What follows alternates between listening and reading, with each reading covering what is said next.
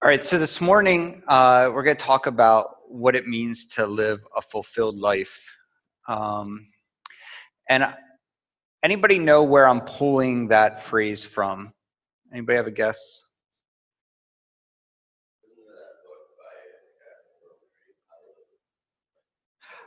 Um, that is not where I'm pulling it from. Maybe you read about it recently in the Chicago Tribune. I don't know. No. One person read that article. Thanks, Josh, for laughing. So let me read for you a passage. One of the things that I like to do is I like to stand when it's the scriptures that we're reading to differentiate what are my words and what are the words of God. So I'm going to stand. If you would like to stand with me while I read this, that would be acceptable. And a ruler asked him, "Good teacher, what must I do to inherit eternal life?" And Jesus said to him, "Why do you call me good? No one is good except God alone. You know the commandments. Do not commit adultery. Do not murder. Do not steal. Do not bear false witness. Honor your father and mother." And he said, "All of these I have kept from my youth." When Jesus heard this, he said to him, "One thing you still lack. Sell all that you have and distribute to the poor, and you will have treasure in heaven. And come, follow me." But when he heard these things, he became very sad, for he was extremely rich.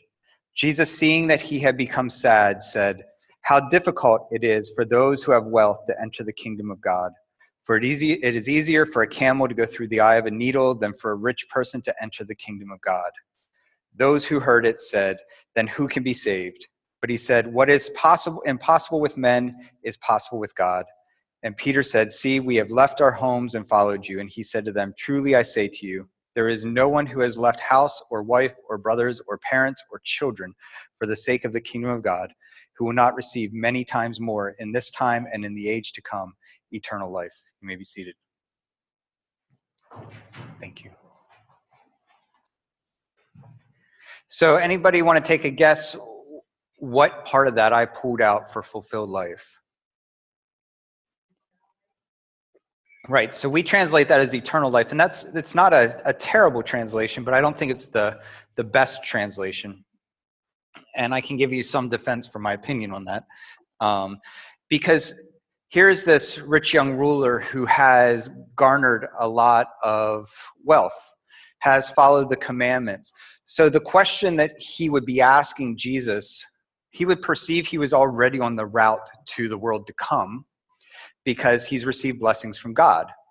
Right? He's perceived that he's received blessings from God. So clearly following the commands and everything. But what he's lacking in his experience in life is a fullness of life. He doesn't feel like his life feels fulfilled. Right? And so he's asking, what is there about life that I cannot see? And this is an interesting thing, for me at least, when I think about the Greek, where it talks about where maybe we might translate it as eternal. It's like eon, right? Or aeon. And so in that, it's closer than eternal, like we might talk about eternal or infinity. What it's closer to is when you get home and you tell someone at your house, "I got stuck in line forever." Right? The line at the grocery store took forever.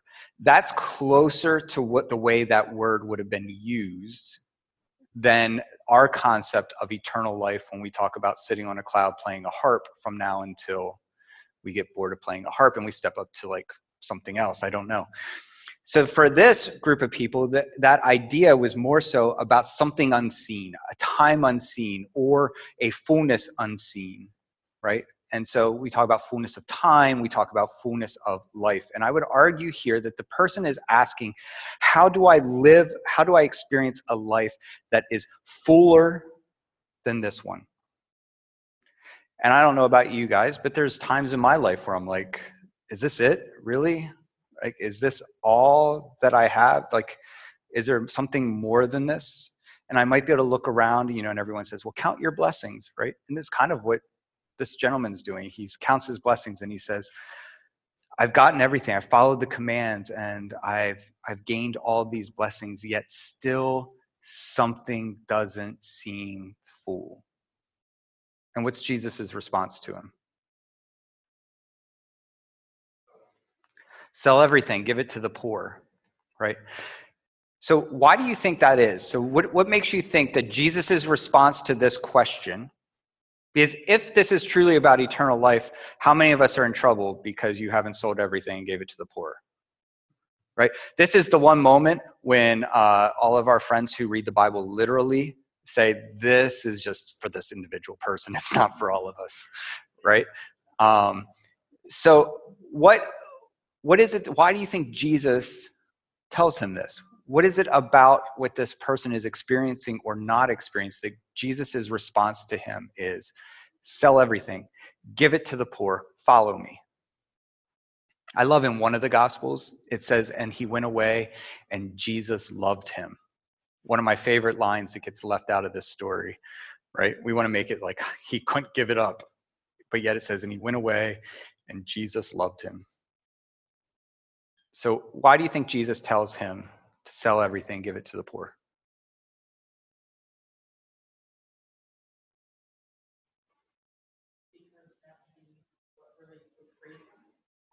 Why do you think that? I would think that if it was Jesus talking to me, he'd be like, you need to give up the things and you'll have to work. Because, not ice cream sucks, but just the things that are keeping me from having a healthy life are a lot of the things I'm hanging on to. Okay. Those are my addictions. Okay. Anybody else? Yeah, Evan. I just want to say our two visitors are kicking your ass. I'm just saying.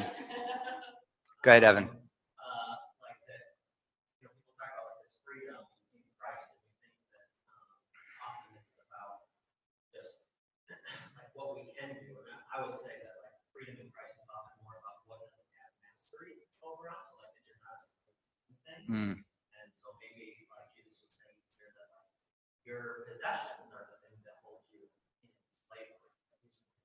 What changed on you. So he was trying to say like, well, give up this. Okay. Sarah? I think I really agree with that. Like, that really resonates. Like, we were even talking, like, well, if you just have, like, this much money a month, you have all the freedom to do this and this. But historically, that's not how it works, right? For American, and you're like, oh, it's extra money, so now we can add this bill to our income, and then we're still stressed. What? And so I think that there is something to that, to say, like, you think you need all this stuff to genuinely have freedom, but, like, the more you have, you actually the only unwise person that's possible as well. But actually, like, the more you have it, the more you actually become enslaved to it. Like I was saying, there's times like I feel like if we stay in certain jobs or we stay in certain aspects of our life, we can't afford not to. Okay. All right. Anybody else? Yeah, Mark.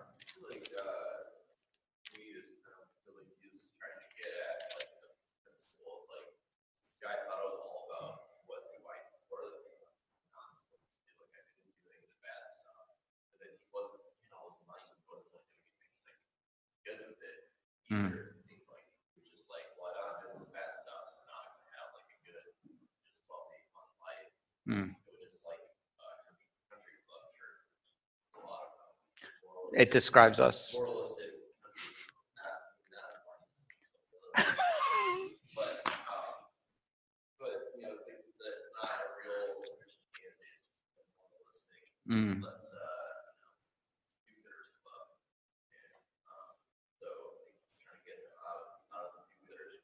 Okay. Okay.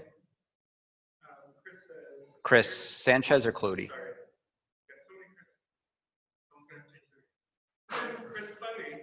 Okay. To dare to experience the reality of a wounded and suffering life. Lest we feel the wounds of this world and allow them to wound us, then we have to have a connection that we can live a fulfilled life is to live it in the margins, not Mm. And Diane adds, it sounds to me like he, the rich young ruler, was asking the next step would be this. Okay, excellent. So, can any one of you defend your answer with scripture?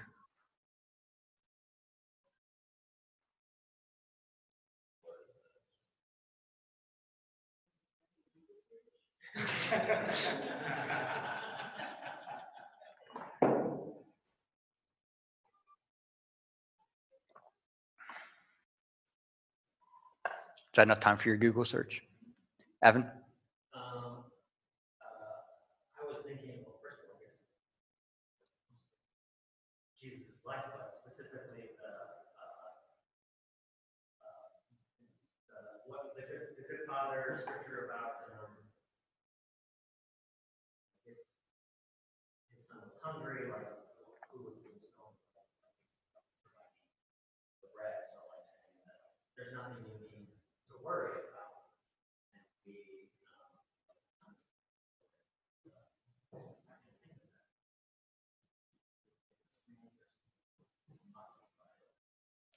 Okay. So let me read for you from the text, because the rich young ruler talks about all the blessings that he's received, correct? Now the Lord said to Abram, "Go from your country and your kindred and your father's house to the land that I will show you. And I will make of you a great nation, and I will bless you and make your name great, so that you will be a blessing. I will bless those who bless you, and him who dishonors you I will curse. And therefore in you all the families of the earth shall be blessed." I'd want to argue that the problem the rich young ruler faces is that the blessings of life became the very anchor that kept him from experiencing faith and a fullness of life. Right? For most of us, if we are being in a setting where we feel like we're being blessed, we try to figure out, how do I stay in that same spot, right? I don't want to move. I don't want to change anything. I don't want to do anything different because this is a blessing, right? But according to the text, God blesses the faithful in order for them to bless others. And it's in that blessing of others that we begin to experience a fullness of life.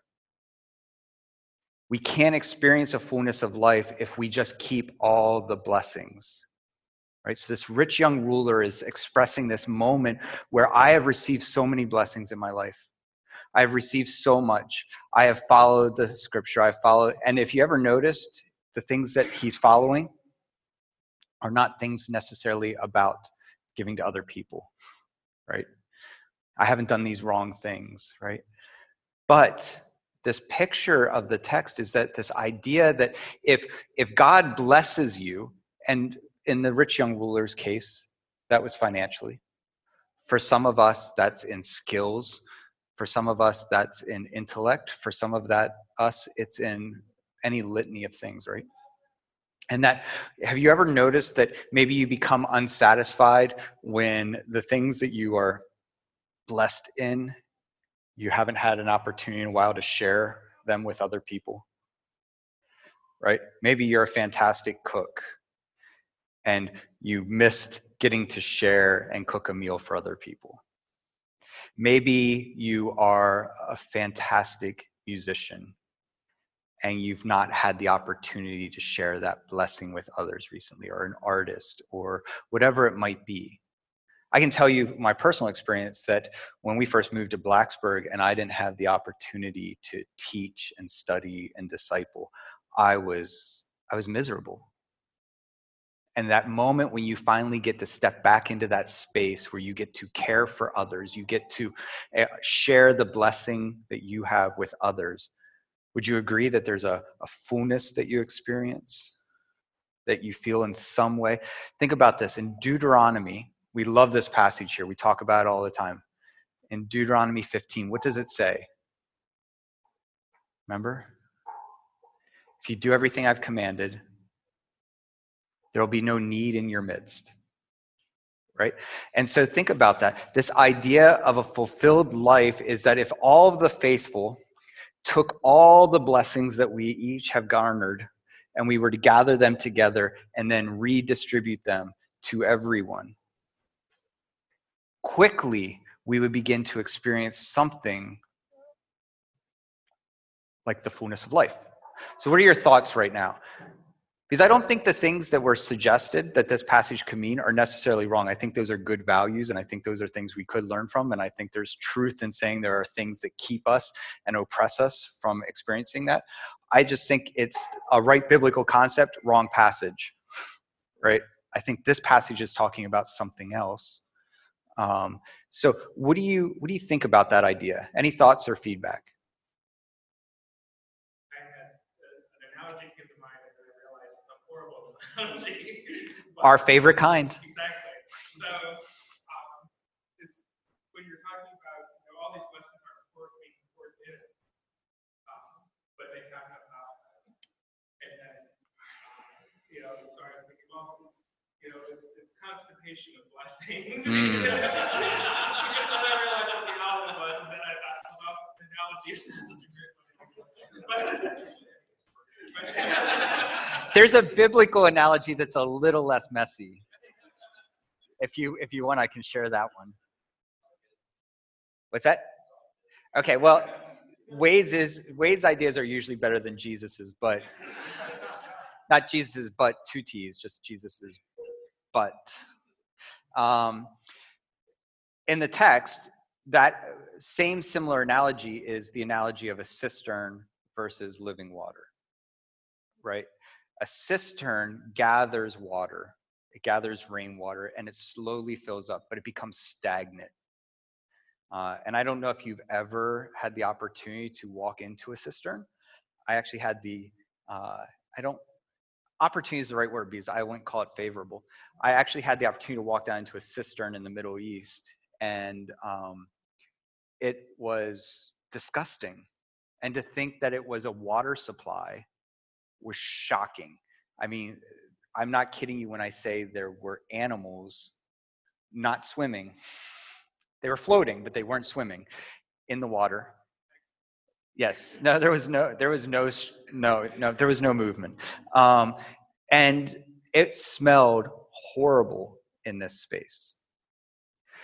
And Jesus imagines that there are some of us who have a life that is much like a cistern, where the blessings of rain fill us, but then in some way we are holding on to that water, and that water becomes stagnant, and that water becomes unhealthy, and that water becomes something that is not as useful to others. And then to compare that to living water, which in case you don't know, living water actually meant moving water, right? That's what it meant. So a river was living water. In the Middle East also, when I was there, they had areas where springs had come up, and they built troughs at the end of the spring, at the end of the head of the spring, and the water would run down the trough. And so the water was always moving, and this was the place that a lot of the shepherds would take their sheep to drink. And so living water is this idea of moving water, and moving water creates life, abundance. It creates like this lush environment, right?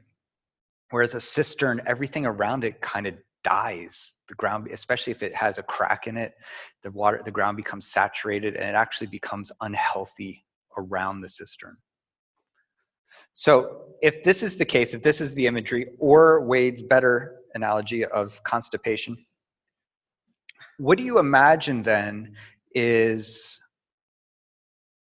our call as attempting to be members of the faithful? Because I think many of us sit at different times in our life and think, I think I said it earlier, right? And it hits home for me, and maybe it's not the phrasing you would use, but for me, sometimes I'm like, is this it? Like, is this the totality? Is this all there is? And I think that when we attempt to talk about community, when we attempt to talk about what does it mean to do life together, we're not necessarily we're usually looking at how do we give from our extra as opposed to how do we give from our blessings. And those can be the same thing, right? The extra can be the same thing as blessings, but a blessing isn't always part of the extra. So what do you think our call is to experience? And can you think of any other passages in the text? Hopefully there's a potential of dozens and dozens of passages that could come to mind for this. But what do you think about this? What do you think about this idea?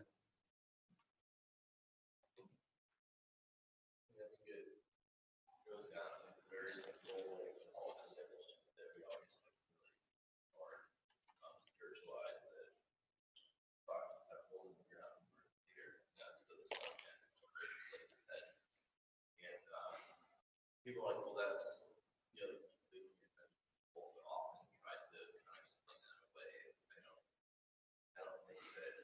I don't think everyone literally needs to be like out of sleep, but you need to be willing to go to that level. I mean, that may not be your calling at every point in life that you're supposed to go, but if you're not at least willing in your heart to go to that point, then not especially for you, we, or anybody, then that's a question whether your heart is really in it. Sure. Thank you. Anybody else? Evan, and then Mitch.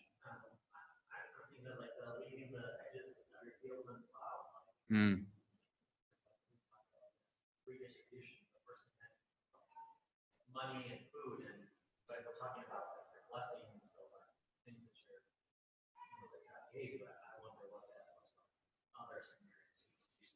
Intellect or the musical ability. So how do you leave the edges of your musical ability? Yeah. Yep. Thank you. Mitch? Well, there's words that come to mind for blessing, give and receive. I think of it kind of like a dam. You get a dam like Arizona, Lake Mead. Okay, you have a dam and it's all backed up behind the dam unless you release the water. So releasing the water downstream then provides drinking water from others. Yeah. I guess that's the way I kind of envision life. I have blessings and just keep them back up, and it doesn't Right. Thank you. Anybody else? Bree? I just think this makes me think of different points in my life where I feel like I've given the most of that in the times when I've had peace, emotionally, mentally, like at the bottom of the barrel are the times when I have experienced the most blessing. Yeah. Because I've reached out, and found others who are in that same position. And I realize that I'm not so much that way when everything's going well. Right. So, yeah, just life experience, I guess, tells me that the less I have, the more I'm able to give, and the more less I end up giving. Right. Do you remember when we talked several months ago about the land of milk and honey and how Israel, the rabbis imagined that they had to pass through the land of milk in order to be able to be faithful in a land of honey? Because a land of milk means that you had to depend on God, that God would provide enough grass for because milk was where you would raise animals to graze. They provided milk, right? And so you had to depend on God. There was a huge dependency on God in a land of milk. But a land of honey was where it just naturally produced all of these riches and these blessings. And that if you only ever experienced the land of honey, you would believe that that was your right to land of honey, and you would be keeping it. It would be a Sodom and Gomorrah type setting where you have viewed these blessings were yours and that nobody else had access to them, right?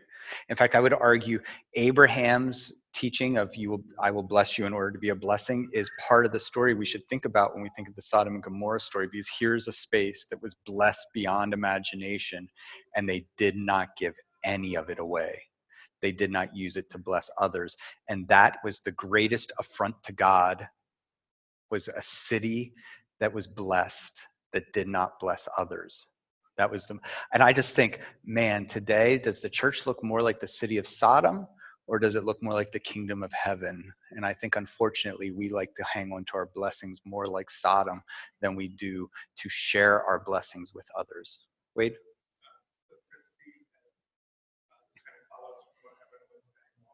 How do you use not just monetarily? It's not our greatest blessing, mercy and forgiveness, manifesting a personally challenging soul, not just monetarily, but musically. Is it, if it's true that words will build worlds, what is more important, the thin line of profit in our worlds, or the words? So using basically that, our blessing is the mercy and forgiveness shown to us, and how do we communicate that? Yeah, I think this is also about the way that we treat people. I think that in some ways, the church has used that as an out at times, that, well, I treat people nicely. Yeah, they're starving to death, but I understand their plight. And so I think that we need to have, it's a both and, right? That we both need to make sure that the blessings that we're giving, the corners of our field weren't spiritual corners of the field. They were agricultural. They were food and sustenance for neighbors. But in the same sense, we need to take the blessings of mercy and forgive others in the same way that God forgives us, right? That's the way that we need to be treating others. So yeah, I agree, Chris. Thank you. So listen to this passage, because I think this passage is also really important for us when we're pondering this idea of fulfilled life, because some of us might say, but I'm in a bad spot. Maybe even feel like exiled in some way, and but I don't have anything, right? Life is bad right now. Thus says the Lord of hosts, the God of Israel, to all the exiles whom I have sent into exile from Jerusalem to Babylon. Build houses and live in them. Plant gardens and eat their produce.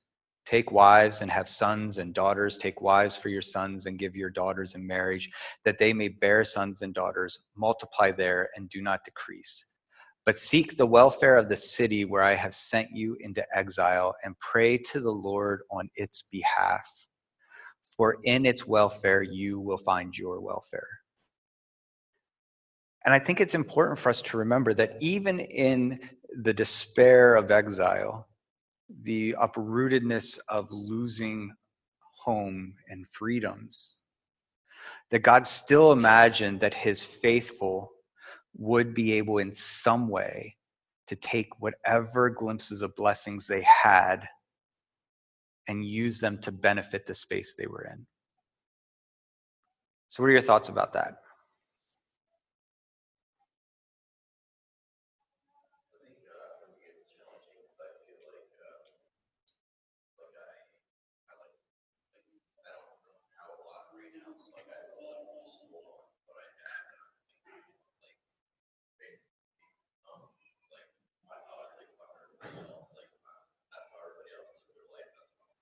Mm.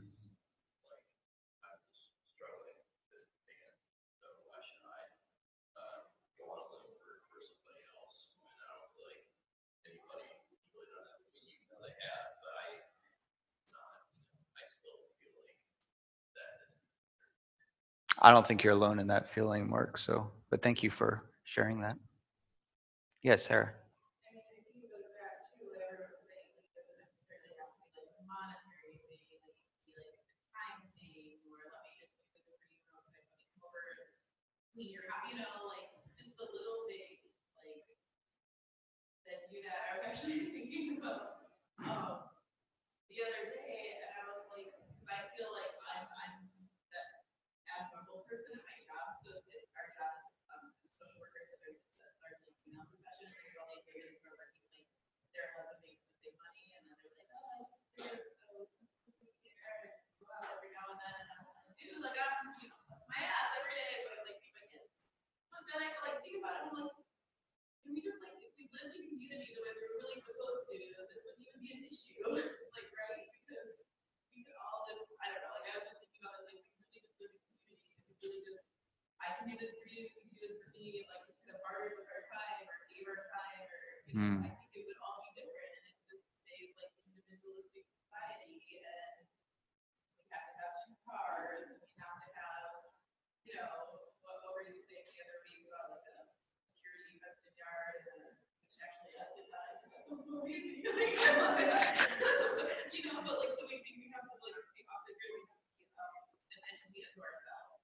Right. And I think getting away from that, and I think there's a fulfillment in that, like in not, like, I don't think you have to have, you know, what, a two-car garage, like 5 kids, and Sure. a job, you know, to be happy and be fulfilled, and being able to live in Yeah. and being willing to like, be open with what you have. Yeah.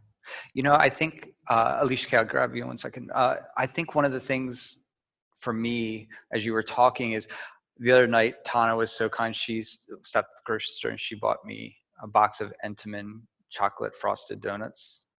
You know, the ones that when you bite, they kind of crunch with that chocolate on the, you know, the chocolate frosted ones. Yeah, that's the stuff. Anyhow, no, thank you. Not Entenmann croutons. But I went down in the basement with them, turned off the lights, popped that container open. We put on some crispy music, and I gorged myself. And I ate all but 2 of them, which June finished off in the morning. And let me tell you something. There's a difference between being full and being fulfilled, right? And I was full, and I was sick, and I was miserable. I enjoyed every second of the just, you know, I didn't even bother chewing. I just like pushed them down, right? And I enjoyed every moment of that, but I gorged myself, and that fullness feels great when you're doing the consuming, right? In fact, I think somewhat, Amanda, kind of what you were even talking about at the beginning is this idea that we just, and we confuse that. We take our blessings and we're just like, you know, and then we just sit there and pat our belly for a few moments, and it feels really good until about 10 minutes later, and then it's like, oh, this feels gross. And for us with blessings, it might take us a little longer than 10 minutes to get to that gross moment. Usually it takes until we get our bills for whatever we spent our blessings on. But I just think about that, and I think that that's an important thing to differentiate. I think most of us have been taught to live a full life, and because we've been taught to live a full life, often that is very greedy. Often that is very selfish. Often that is very gorge worthy. And really what the text offers us, if we live a life that reflects Scripture, we will experience a fulfilled life because we trim some of that. Like I wouldn't have ate all of those donuts if I would have followed the corners of my field. But in all fairness, donuts don't have corners. So I was okay. I feared someone else already trimmed the corners. And so, but that's important for us to remember. Had I in some way shared those with friends, I probably would have enjoyed them a little bit more. And my dog would not have got 2 of them in the morning. Alicia Kay.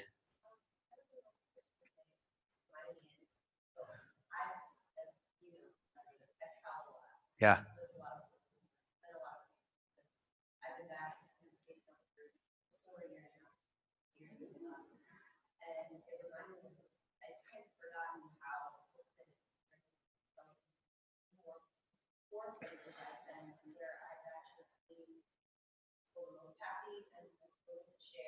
Yeah. seeing how they were, and how I was there, it felt easier for not only me to give and be like that, but to receive those gifts. I feel like here, thinking about it now, and listening reminds me, it's harder to accept Yeah. people to help you because the mindset here is so be self-sufficient, be independent, do your own stuff to fulfill your needs and, try to be self-reliant. And I don't think it always makes us happier. Right. For me, sometimes, being self-sufficient makes us anxious. Then I gotta do this and this and this and this, and that's how I'm gonna do it. And I can get through it. Other people are doing it. Right. Whereas I was in the other places that I've been in the way of being just be generous and giving it like, oh no, it's fine, but I'll come to our home, let me Yeah. share with you. And it's just different and it's a little better, it's more fulfilling Yeah. than being here.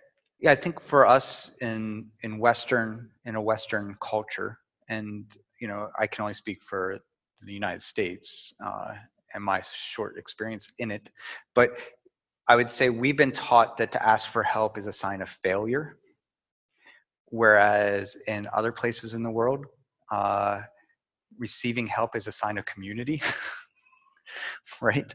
And I think that kind of shows some of the flaws of our thinking. Did you have some? Go for it. My mind keeps going back to your comment about the cistern earlier. Mm. And the variance between function and purpose. Mm. The function of the cistern is to hold water. The function of the young ruler was to gather and grow and develop. But without the purpose of then floating that out into the world. Yeah. Water being drawn from the cistern and therefore making it living water. Mm. It's sustaining everything around it without the man sharing what he had out into the world as the purpose. Yeah.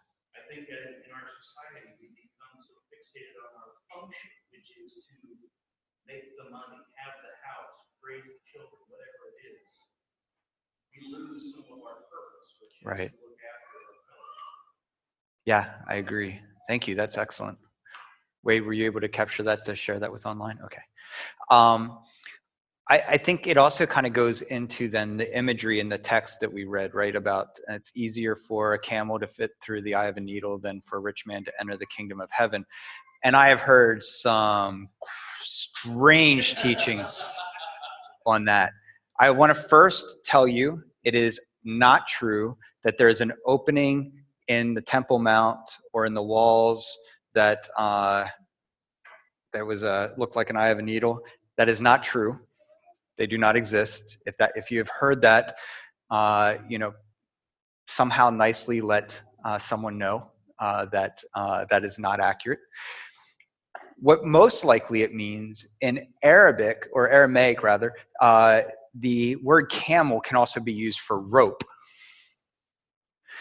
And so it makes way more sense to say a rope passing through the eye of a needle than it does a camel passing through an eye of a needle. Now, think about it this way, kind of what you were saying, is that if we live in such a way where we continue to gather and gather and gather, we become more and more robust, right? We start out as this thread, and as we gather blessings and don't pass them on, we become more and more thick. And that in that thickness, it becomes more complicated for us to live a life that honors God. It's not about money. It's not that a wealthy person can't be faithful. It's that it's more and more difficult as blessings come in and stick to you and you hang on to them and you become defensive or you become a hoarder of blessings, that at that point it becomes more difficult to function well in the kingdom of heaven. Does that make sense? So I think sometimes we read this passage and we want to make this about poverty. We want to make this about we need to be poor. We need to give everything away. And we villainize people who are affluent. I don't think that that's what this text is saying. Solomon was affluent. But instead, it's talking, and there was affluent people that supported Jesus's ministry, right? So it's not about affluence. It's about how sticky are your blessings, right? I don't know if this imagery works for you, but it's delightful in my mind, so I'm going to go with it. Tana, when we first met, we were someplace, and someone threw, you remember those little dartboards with the ball with the Velcro on it that you could, they just kept throwing them, and they were sticking in Tana's hair, and I was amazed by this. And I just think about that picture of blessings just sticking. You're welcome, honey. That's kind of how it is, that sometimes the blessings hit us and they stick, and eventually we just say, nope, they're mine, and then we aren't willing to share them. And the more that happens, the more we feel entitled to the blessings, the more we feel we deserve those blessings, the more we feel that those are in some way God's penance for my life, right? That God pays penance to us through blessing. And because of that, then, we no longer function in a manner that gives them away. Amanda. Yeah, I was thinking about a little bit of what Cody said earlier, but touching on the mercy and forgiveness that we've been given, and that particularly the American church has kind of looked at themselves, oh, we receive this much, they become gatekeepers as to who else can receive that mercy. Oh, absolutely. And forgiveness, and has closed themselves off from doing so much justice in the world. Yeah. Because they decided they get to keep that mercy and forgiveness in there, and it is that love that forms. Yeah, agreed. Mitch? Further on in the passage that you read, one of the statements that I think of Jesus being most disciples' reaction, like them to faith. Right. Right. So their thinking and our thinking is so wrapped up in the fact that we receive these blessings, blessing. That Jesus confronted that thinking. It's like, Yeah, I think because in ancient times, it was an easy way. And guess what? It's not just ancient times, because we still do it today. We look at people who have, especially in the Christian circle. So say we see a Christian who becomes famous and becomes popular, and we look at that and say, God's blessing their ministry, right? And I wouldn't disagree. It's very possible God is blessing their ministry. The critique that I think Jesus would have is, what are they doing with that blessing, right? If God is blessing them, are they turning around then and blessing others? And, and I don't think in that situation, it's just about blessing others by writing another book, right? I think it's blessing others in, you have means to care for other people. Are you doing that in other significant ways? I think that's really important. I want to go a little bit back to what Alicia Kay was talking about with other places in the world, because when I was in Turkey, one of the most amazing things for me was we had been walking through the desert. Well, at least to me, it was a desert. I don't know if they considered it a desert there, but we're walking. There's like 20 of us Americans, just filthy, stinky, sweaty, walking for miles.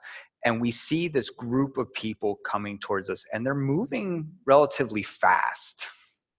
And in good old American fashion, a couple of our sphincters clenched up a little bit, if you know what I mean. We got a little nervous. Bree, it's okay. We got nervous as we see this cloud, this smoke cloud, this dust cloud moving towards us. And we were in the middle of nowhere. And by the time the cloud gets to us, we realize the cloud is singing and dancing, and they were all about 3.5 feet tall. Jawas. And we're done. That's awesome. We're out. That's fantastic. Yes. Wade just won church. Yes, Jawas.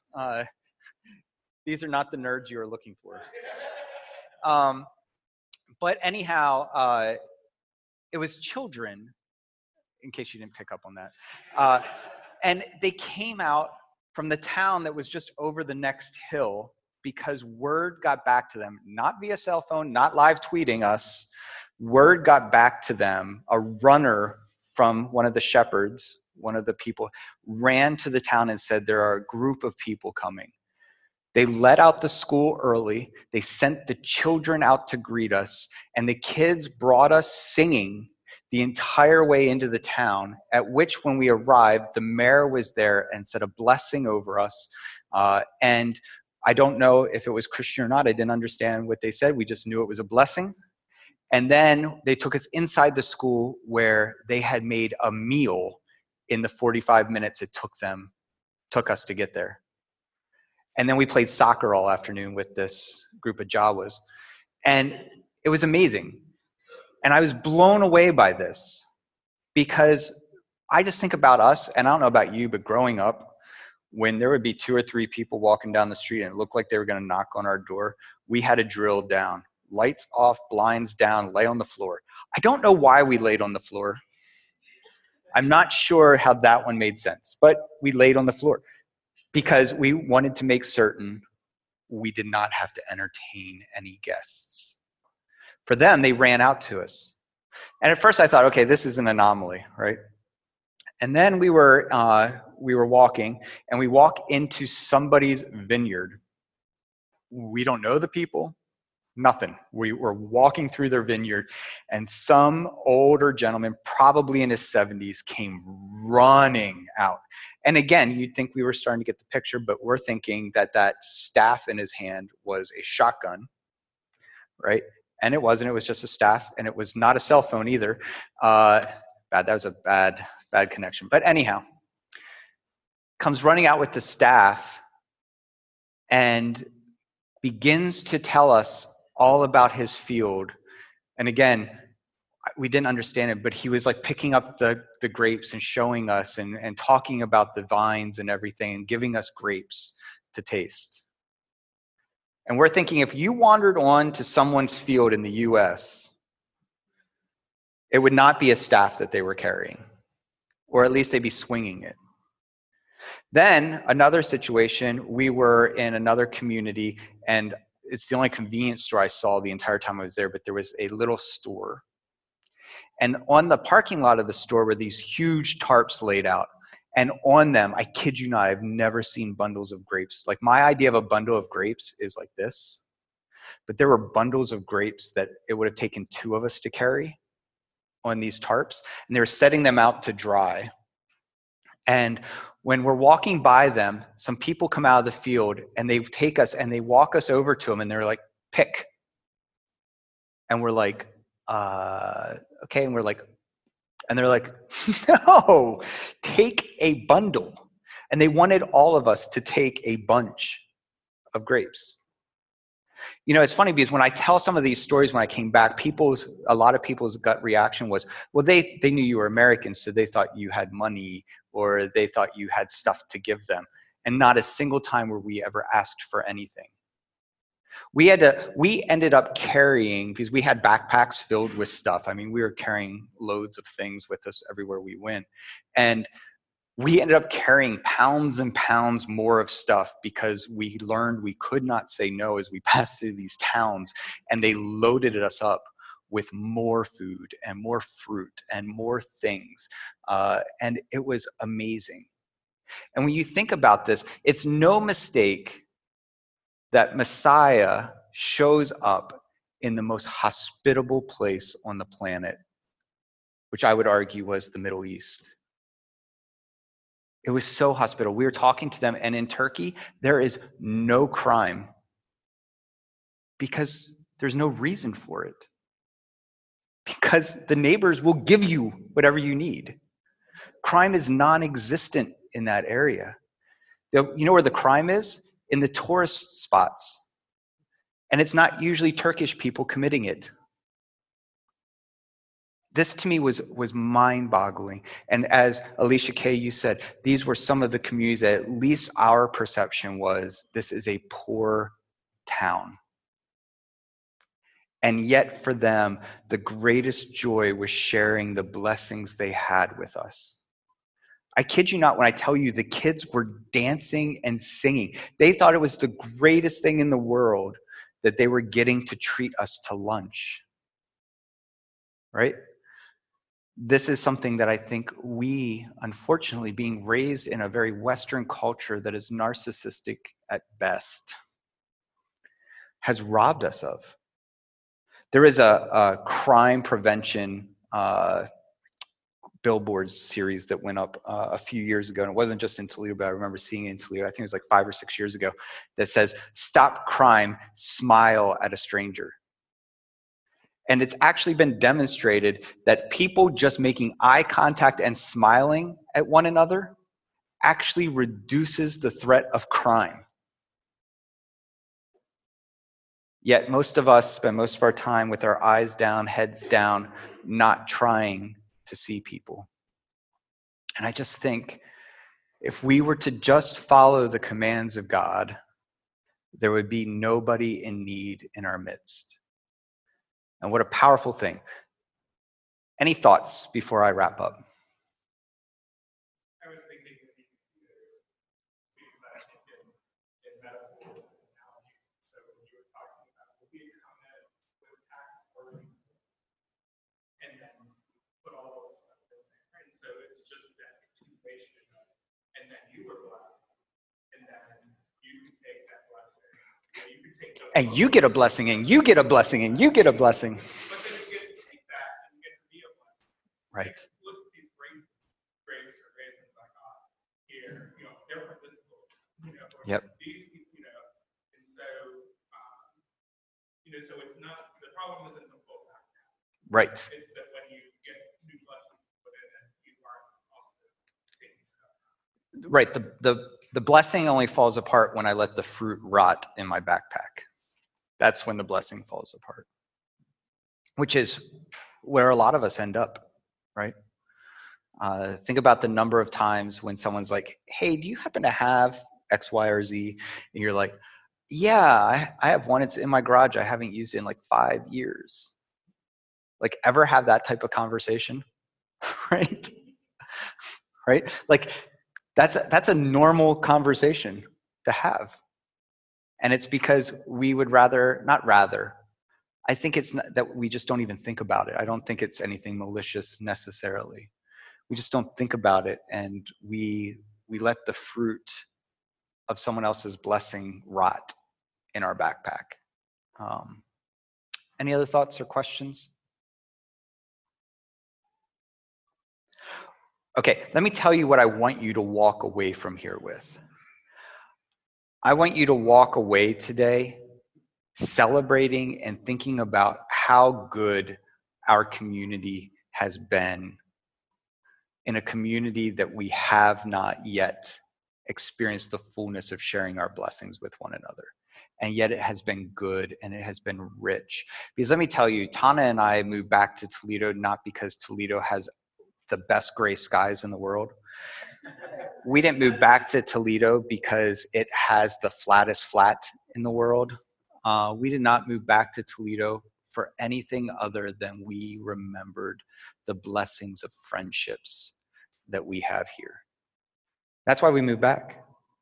And I want you to know that in the midst of all of the things that I see in our community that's developing at Dust, I think there's more and more ways that we all can share the blessings that we have. And I think how much more, right? Not any guilt or shame, but just how much more as we begin to wrestle with what does it mean to leave the corners of my field? What does it mean to say, I could leave bigger corners of my field, or any of that stuff. And so I would hope that today when you leave, it's not about feeling ashamed or feeling guilt, because that's not how I like to teach. I want you instead to leave and think about what are the blessings that I've received that have been sitting in my garage for 5 years. And the garage doesn't necessarily need to be a literal garage, right? What fruit of benefits have I received that are rotting or about to rot in my backpack that I can share with others? And I'm going to give you a great example of how to start. Today after church, we're inviting everyone to our house to help us pack, to move. Yes. Yes, we are. Yeah.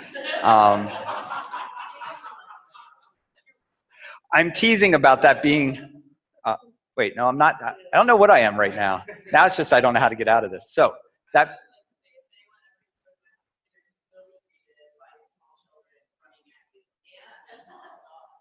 I thought you were going to say in a cloud of dust.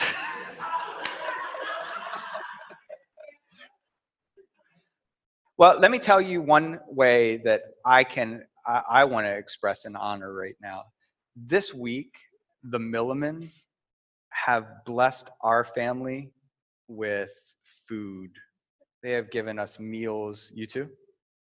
And they have given us food. They've made us dinner several times this week. And Sarah made it all. Sometimes her delivery boy dropped it off.